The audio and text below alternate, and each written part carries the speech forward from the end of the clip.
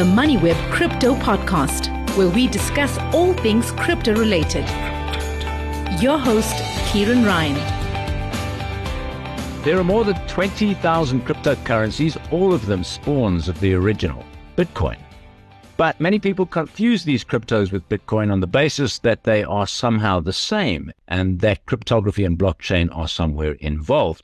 Bitcoin is not the same as all other cryptos, and to confuse them is to make a fatal mistake. For a start, Bitcoin was developed as sound money that cannot be inflated away, as is the case with fiat currency. Bitcoin's scarcity is hard-coded into its design. There will never be more than 21 million coins in issue, and even if founder Satoshi Nakamoto returned and decided he wanted to change the design, there's nothing he can do about that. Now, altcoins, in other words, all cryptos other than Bitcoin, are not sound money. And that's not my opinion. That's the opinion of investment research analyst Nick Giambruno, who writes regularly for financialunderground.com and internationalman.com. And it's a great pleasure to have you, Nick, on the MoneyWeb Crypto Podcast. I believe you're joining us from Florida. First time that we've spoken, and I'd urge people to actually go over and read your writings at financialunderground.com and internationalman.com. One article you wrote recently that really kind of got me all excited and worked up was entitled 3 Reasons Why You Should Stick to Bitcoin Only. Can you take us through your thesis here? Because a lot of people may be with you 95% of the way, but perhaps part ways with you when it comes to investing in Ethereum or Cardano. They'd be very attached to some of these larger altcoins. So what's your thesis there, why people should stick to Bitcoin only? Sure. Well, first of all, great to be with you, and thank you for having me.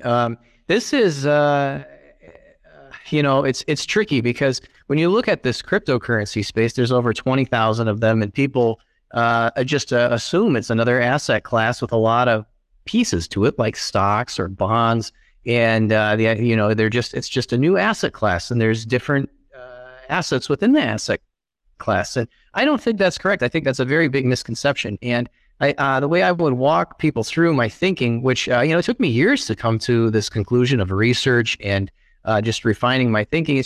Let's start from the basics. What are these? What are you putting your money into? Is it money? Is it equity? Is it something else? And I would argue that Bitcoin is the only one that qualifies as good money. I mean, anybody can use anything as money. I mean, anything can be used as money. Money is just something that is simply used to store value and exchange value. People have used salt as money. They've used seashells as money. They've used glass beads as money. In prison, they use cigarettes as money, gold and silver, of course. It's just something that stores and exchanges value. It's actually not that complicated, as a lot of people want you to, trick you into thinking, these mainstream economists and so forth. So why is Bitcoin the only one that is suitable as good money? Well, simply put, it's the only one that nobody can change. Nobody can change Bitcoin. As you mentioned, not Elon Musk, not Jeff Bezos, not the Chinese government, the U.S. government, or any of these entities combined. Not even if Satoshi Nakamoto came back, could he change Bitcoin. And the fact that nobody can change Bitcoin is what gives its monetary policy credibility. It makes it neutral and apolitical. Now, that is not true for every other cryptocurrency. For example, the Ethereum people, they change their monetary policy about as often as the Federal Reserve. So their monetary policy, even though it may temporarily be less inflationary than Bitcoin's, has no credibility, because what will it be 2 years from now, 5 years from now? It'll be whatever the developers and community decide to change it. So that's why it does not have any credibility there. And then the same is true for basically every other cryptocurrency. And you can look at this in a simple way, because if a cryptocurrency is performing hard forks, which are mandatory, drastic changes to the protocol, if somebody is doing this, that means somebody is in charge. Somebody is altering the cryptocurrency in a way that they don't for Bitcoin. Bitcoin does not have hard forks. And well, first of all, let me just take a step back. Anybody can hard fork any cryptocurrency anytime they want. The code is open source, and you can just step back, take that open source code and make the changes you like, but that doesn't mean people will follow it. So yes, people have hard forked Bitcoin, but it hasn't changed Bitcoin. That's the key difference, is that yes, somebody's tried to hard fork Bitcoin. Anybody could hard fork Bitcoin. I could hard fork Bitcoin and make it 22 million instead of 21 million. I could do that in 2 minutes. But that didn't change Bitcoin. That's the difference with the other cryptocurrencies, is that when there are hard forks, it does change those cryptocurrencies. So, and a hard fork is not a small thing. It's not trivial. It's a paramount thing. And I always tell people, imagine if somebody could hard fork gold, the physical commodity gold. Imagine if there was a group of people that could get together and change the essential attributes of gold, make a gold hard fork, kind of taking the concept of hard fork to the physical realm, just to kind of illustrate the concept. Suppose there was a gold cartel. They could change the color of gold from a yellow metal to a brown metal, and then make it from a solid to a liquid at room temperature. And so they decided, okay, in 2 weeks, we're going to hard fork gold to have these characteristics. You have to come and exchange your old yellow physical metal gold at our exclusive avenues of the gold cartel, and we'll give you the new gold 2.0 after we've hard forked gold.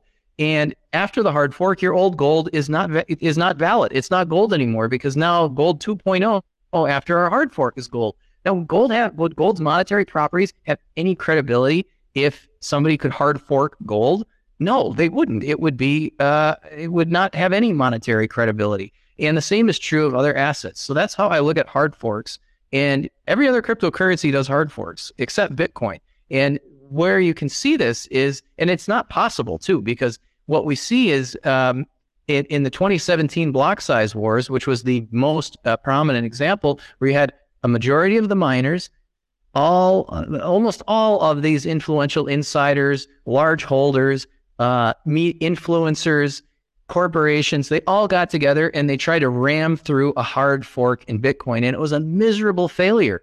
They failed. They tried to increase the block size, which was a stupid move anyways. In any case, they failed. And that was a real illustration that nobody controls Bitcoin, not even its most influential insiders, the miners and the largest holders. And that's when, to me, it really was that was proof that the monetary policy had credibility. I've not seen any other cryptocurrency stand up to that kind of a challenge with that much power behind it, and then rejecting the change. So that is what makes Bitcoin suitable as money, because nobody can change it. And that's why, in my view, any other cryptocurrency, which is to say basically all of them who perform hard forks, their monetary policies don't have any credibility. I mean, it'll just be whatever the developers and the community decide to change. I mean, they may not want to change the money supply at the moment, but they can. They have the ability to through the hard fork mechanism. So I always say, just think of it like this: what is Bitcoin's supply going to be 5 years from now? It'll be roughly 20,290,000 Bitcoin. I can tell you that with precision, because I have very high confidence that nobody is going to hard fork Bitcoin and change the monetary policy. What is going to be the supply of any other altcoin 5 years from now? I don't think anybody can tell you with much confidence what that will be. And I think that really illustrates why these things have artificial scarcity. And artificial scarcity is not an attractive monetary attribute. Bitcoin has genuine scarcity. So that is why I view Bitcoin as money, as good money. I guess anything can be money. You can use suboptimal things as money. Anybody can. But Bitcoin is the only one suitable as good money, and none of the other ones are. So if I don't consider them money, let's run down to the next thing. Are they equity? No, they're not equity. What is equity? Equity is a legal ownership stake or a legal claim on assets or cash flow of a business or a property. If you have a legal claim of ownership of something, but that's not what altcoins are. Altcoins don't give you a legal claim to ownership. It would be like mistaking if you go to the arcade and you buy arcade tokens. You would be like thinking you own equity in the arcade business when you really just own the token of the business. So they're not equity at all, and they're not money. So what are they? They're tokens, and that's why I would put them in the category of tokens. And you have to ask yourself, what is a token? What are the characteristics of a token? Well, think of arcade tokens or frequent flyer miles. These are examples of tokens. They're issued by a centralized issuer. They have potentially unlimited supply, and they give you no ownership benefits or real ownership stake. So this is how I classified, how I would look at these things, and how I make Bitcoin different. I know it's kind of a long-winded answer, but it really does need proper fleshing out. And we can go deeper into this too, but that's just kind of in a nutshell of how I view these things. Yeah, you mentioned that there's a common mistake that people make with altcoins. They regard them as an asset class. And this, of course, is something that regulators worldwide are trying to get their minds around. What are these things? What is this new beast that has just appeared on the investment horizon? So the regulators typically, particularly in the US, they come to the view that Bitcoin is a commodity while altcoins are securities. Why are they securities? Well, I think one of the primary reasons is because they have issuers. You argue that when you buy altcoins, you're getting the worst of both worlds. Maybe just explain what you mean by that. Yes. So as I mentioned before, I don't think they're not equity. I mean, that's not my opinion. They are flatly not equity. It's a fact. So yes, but they are nonetheless categorized, going to be categorized by governments, prominently the U.S. government, as securities. Now, security does not mean equity. You can have something that's a security that's not an equity. That doesn't give you ownership stake, a real ownership stake or claim. And that is because these altcoins probably do fall under the definition of a security because they have issuers. That doesn't mean that you have a legal claim. So you get the worst of both worlds. You get the legal and regulatory risk of owning a potentially unregistered security without any ownership stake or any ownership claim that is real, that you can actually have a legally binding claim on something.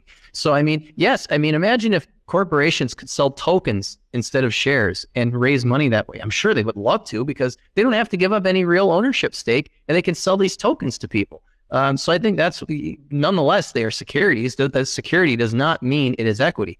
Security is a very large umbrella term of which equity is a part of that, but it's a larger umbrella term. So just because they're deemed securities does not mean you have an ownership stake. And I think that's why you get the worst of both worlds. But I think it also illustrates another point. Most of these altcoins would cease to exist if regulators, if the U.S. government and other regulators went after them. They wouldn't exist because they have issuers, and those issuers can be thrown in jail and they can be charged and so forth.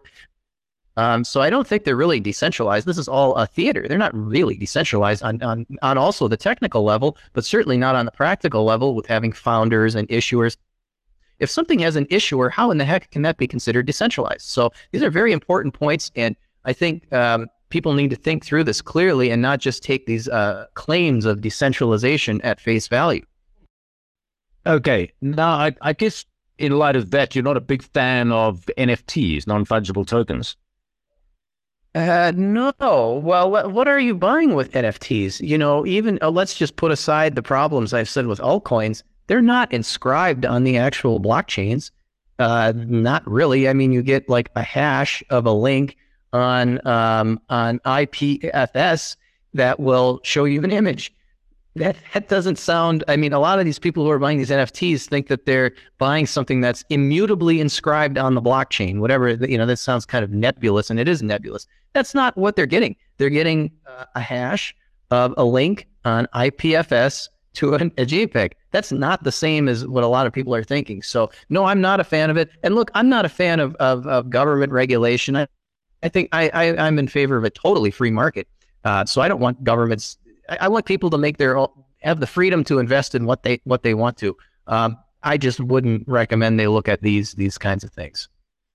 Having followed your research for a number of years, I know that you're very big on Bitcoin. You're very big on gold and silver as well. And also, I think you've got a bit of an affinity there for mining, which is another area that I'm pretty keen on too. But I'd like to find out, how did you get into this investment research space? Well, I worked for many years, well over a decade, with legendary investor and speculator Doug Casey, and have been working closely with him, and that's how I originally got into this space, and have branched off and started my own financial publishing platform, which is the Financial Underground. But I started with Doug Casey and really learned a lot from him about gold, money, mining, and so forth, and had a chance to travel the world and see some interesting places and learn about some interesting things. But that is also why I'm interested in Bitcoin, because I think money is money. Like I was saying, something that is used to store and exchange value. I think this is probably the most misunderstood thing all the way around the world, because I think people are basically tricked into using suboptimal things as money, namely government fiat currencies, which are a ridiculous form of money. Nonetheless, people use it, but you don't need to have a government tell you what is the best thing for storing and exchanging value. It's ridiculous. It sounds like something out of the Soviet Union. You'd ask people in the Soviet Union, where do cars come from, or where do shoes come from? They're like, oh, the government makes the cars, the government makes the shoes. Who could make the shoes? Who could make the cars? And it's exactly the same kind of mentality. You ask the average person, where does money come from? Oh, it comes from the government. Who could make money but the government? And it's an enormous distortion in what the market is, because money is a huge part of the market. It's the half of every transaction. And so I think this is an enormous distortion in the world. So I look at what I consider to be real monetary assets, gold and Bitcoin at the top of that list. And as this distortion unwinds, I think there's going to be some incredible, investment opportunities in real money, but also not just investment opportunities, but just to save. I mean, saving money has become hard because of all of this rampant currency debasement. So I think it's very important that people just go understand the basics of this stuff. And it's really, as I said, it's not that hard to wrap your mind around. You don't need a PhD in economics. Actually, I think that would hurt your understanding to have a conventional PhD in this stuff. So that's kind of how I view the overall space with gold, Bitcoin, and mining. Doug Casey, of course, I follow his writings as well. Fascinating intellect. I understand he lives in Argentina. Yeah, he splits his time between various places, Argentina and other places. Yeah. I mean, people might find Argentina an odd place. I just see that they have raised their interest rates to 97%. I think people might be staggered by that. And as a free market lover, to be living in a place with that kind of currency debasement, I guess it's like South Africa, where people, if I can use the term, disintermediate the government. They no longer rely on the government for power. They provide their own if they can afford it. They no longer rely on government for police services. They provide their own through private security and education and health and so on. Is this kind of the way things are going? You see in countries which have really just mismanaged their monetary system, like Argentina and South Africa. Not so much South Africa, because our inflation is much less, but Argentina is a clear case. Yes, and what you see in Argentina and other places is a healthy and robust underground economy. And I don't like using derogatory terms, underground or black market.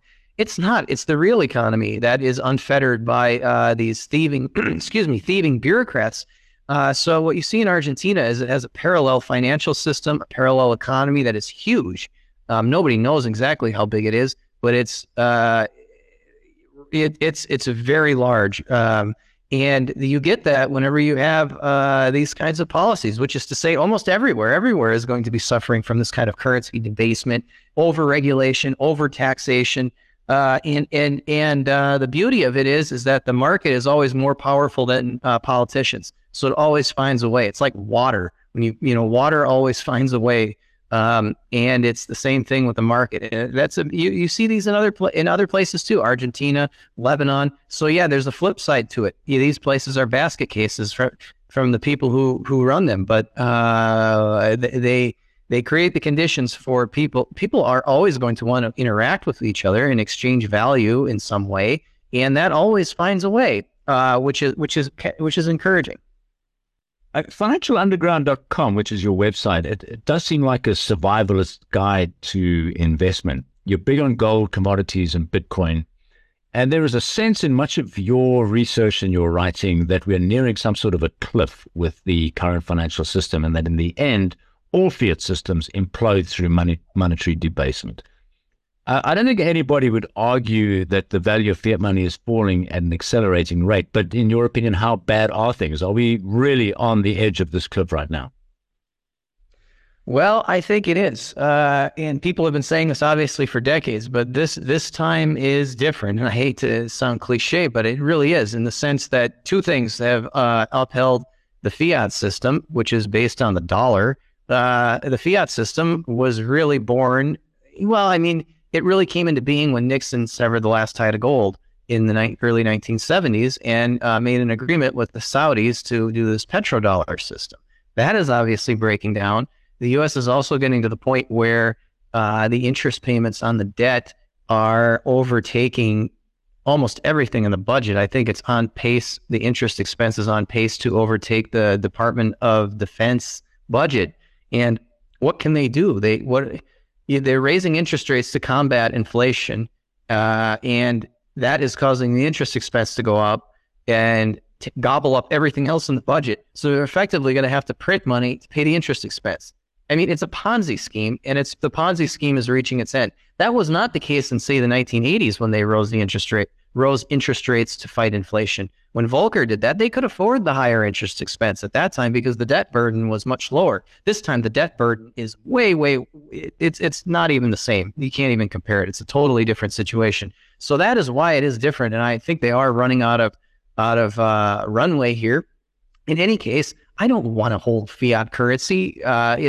It's slave money, frankly. It's money that it's a very inferior form of money that you are coerced into using by corrupt politicians. I always just say, imagine if there was like Al Capone or some gangster, you lived in a neighborhood and he had all his goons with guns all over the place, and he made everybody use pieces of paper with Al Capone's signature on it as money. And if you had to use the little pieces of paper with Al Capone's signature as money, and if you didn't, he would arrest you, he would throw you in jail, he would threaten violence and use violence against you.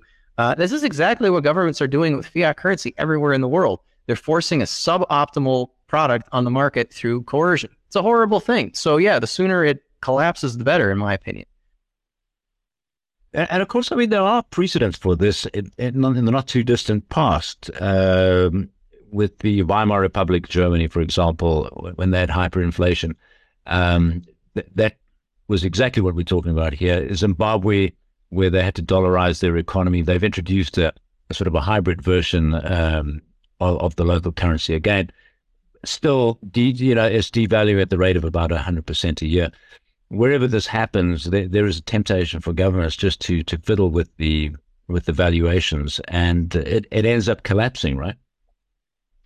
Well, of course. I mean, fiat currency is always going to get debased over the long term. I mean, what do you expect when you put humans in charge? It's not that hard to figure out. I mean, if you have a money that somebody else can make with no effort, what do you think they're going to do? They're going to do that over the long run. So yeah, I don't view it at. You'd have to be a fool to put the U.S. dollar is the best of the fiat currencies, and it's junk. It's absolute garbage, but it's still the best of all the fiat currencies. So you'd have to just be a fool to put your long-term life savings in these things. Yeah. I mean, all over Africa, if you look at Malawi last year, the kwacha is the currency in Malawi. It was devalued by 26%.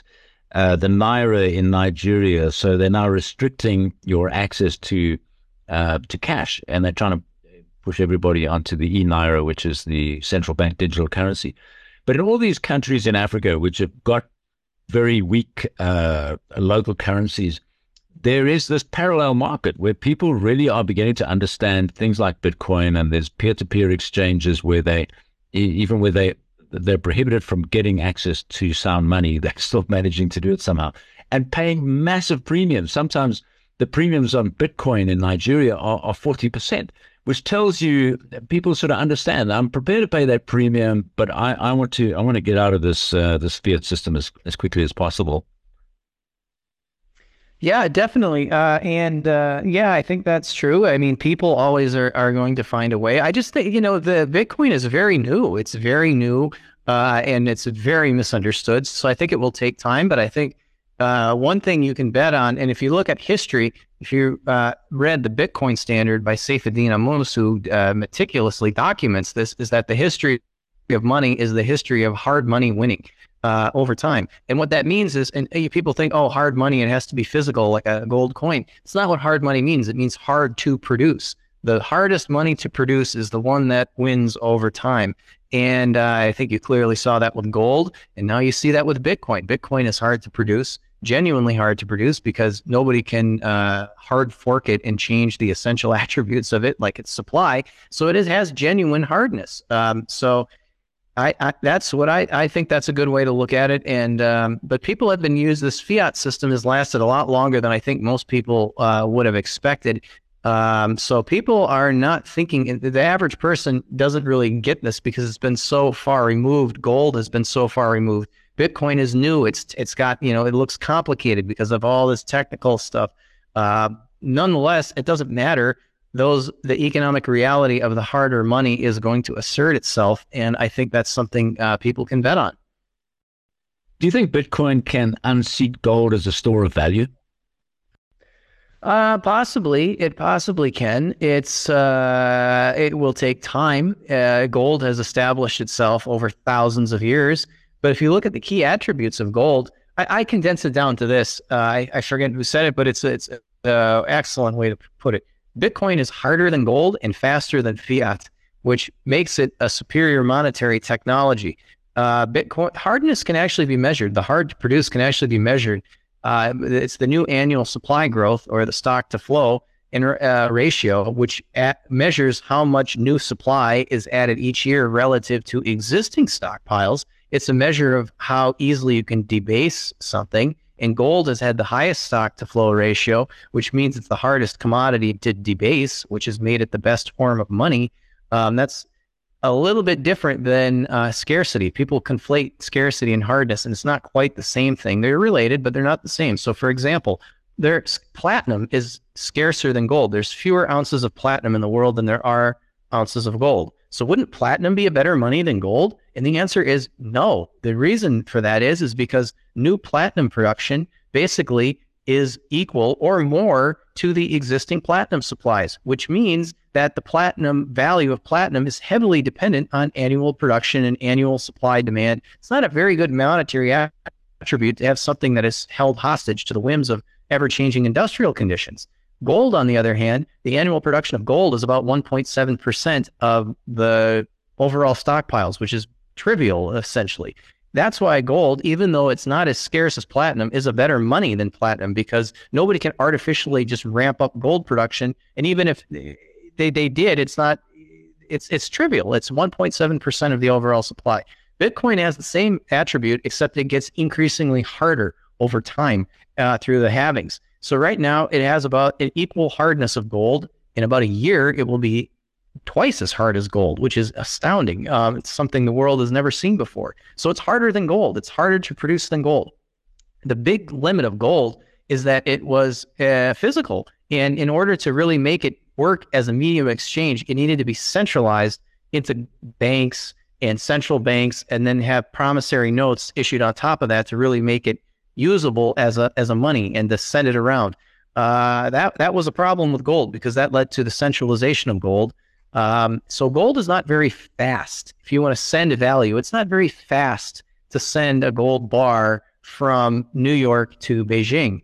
Bitcoin, and that's how the fiat, that's what cracked open the door to the fiat system, is that that limitation of gold allowed for promissory notes to be built on top of gold, and then eventually they just took the gold away and kept the promissory notes, which were a promise for nothing now, and then that's fiat. So that's how fiat came into place because of that limitation. But Bitcoin doesn't have that limitation. Bitcoin, you can send $1 billion worth of Bitcoin from New York to Beijing in 10 minutes, and it's verifiable. You don't need to melt down like you do with gold and see that it's authentic.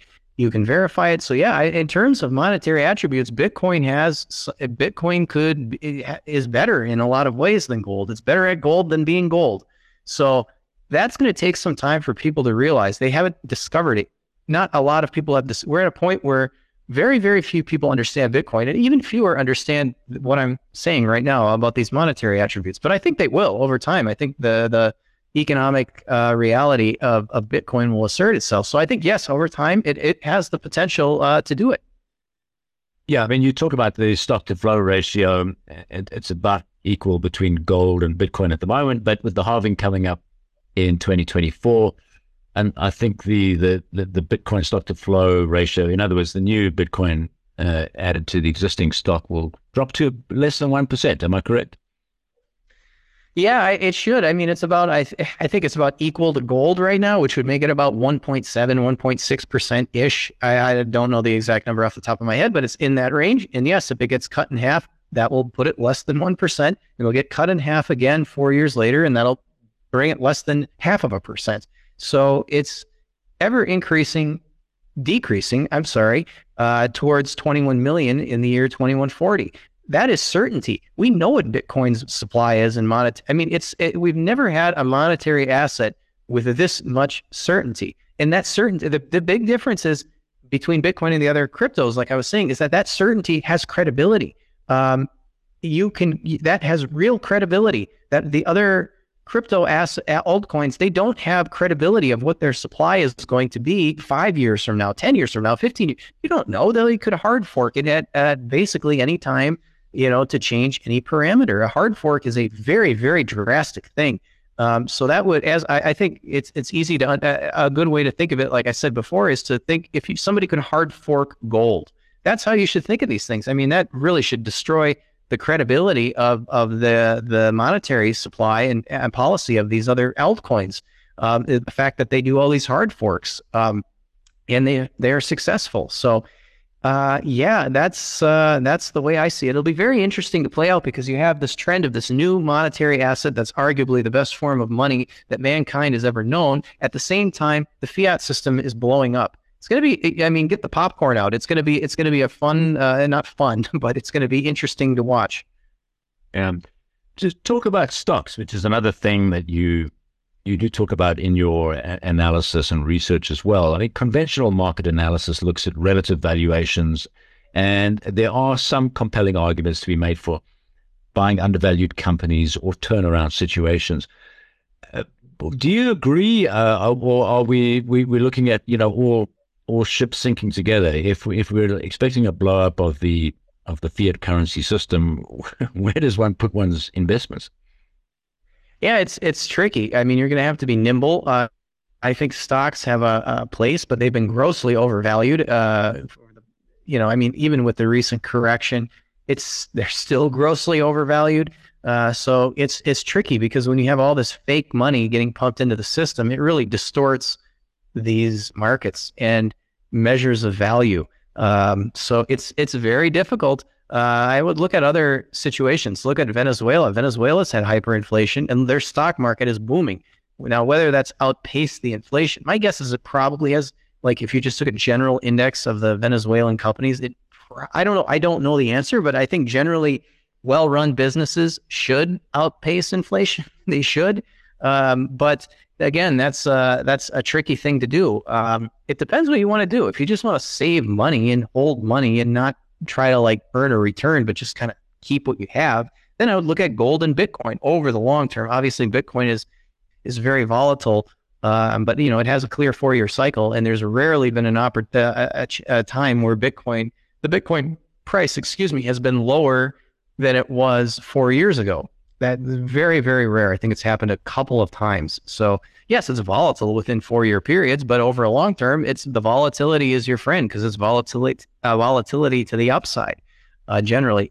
So it depends what you want to do. It's going to be very hard to invest and look at valuation metrics and traditional fundamental analysis in an environment where it's like trying to build a house with a measuring stick or a ruler where the ruler is constantly changing. How big is a centimeter? How big is a meter? That's constantly changing. That's what's happening with fiat money. When you have all these distortions in fiat money, how the heck do you invest or make a financial analysis of a company where the money is broken? It's very hard. Yeah, I mean, that's rather like the Zimbabwe Stock Exchange. You mentioned Venezuela. The Zimbabwe Stock Exchange has been actually a great place to invest, but really what you're doing is you're just kind of beating the rate of inflation which is being experienced by the consumer in those countries. And I imagine it's pretty much the same in Lebanon and in Venezuela as well. Nick, a final question here on stable coins. Do you see a use case for them? Yes. Is it better than the Lebanese lira? Yes. Is it the best thing that you can do for money? No, it's not. So it's a step in the right direction, but it's not the end all be all. I'm not, look, it's good for people in these developing countries that have no access to other fiat currencies. So if you need a fiat currency, yes, it's a useful thing. And in relation to Bitcoin, you'll soon be able to issue stable coins on Bitcoin on the Lightning Network through something called Taro. So rather than putting, these things on these unstable altcoin networks, people will be able to do it there. But in any case, you're still just having a representation of fiat currency, which is not good in any case. The dollar, the euro, or whatever fiat current, kwachas or pesos, these things are all junk. They're all garbage, frankly. So yes, having a tether is better than a kwacha or a peso, but it's still the dollar, and the dollar has all the problems that we've been talking about. So hopefully, what I hope is that it will get people familiar with using this technology and go to the one form of digital currency that cannot be debased, and that would be Bitcoin, and that would be a better thing for people to do. But as an interim step, sure. And like I said, I'm all for the free. I think that would happen in a free market too. But no, I don't want governments to crack down on. They probably will at some point. I don't want that to happen, but that's just reality. So don't, people can get rug pulled on stable coins. We saw this with Terra Luna, seen this can easily happen. So there's a very significant rug pull risk in addition to all the risks of fiat. So yeah, they're better than some fiat, but it's not the end all be all. Nick Giambruno, we're going to leave it there. And again, I just urge everybody to go over to financialunderground.com, where you can read some of Nick's research, and you can also get him on internationalman.com. Nick, I want to thank you very much for coming onto the Money Web Crypto podcast. Fascinating discussion, and we look forward to having you back again. Sounds great. Thank you for having me.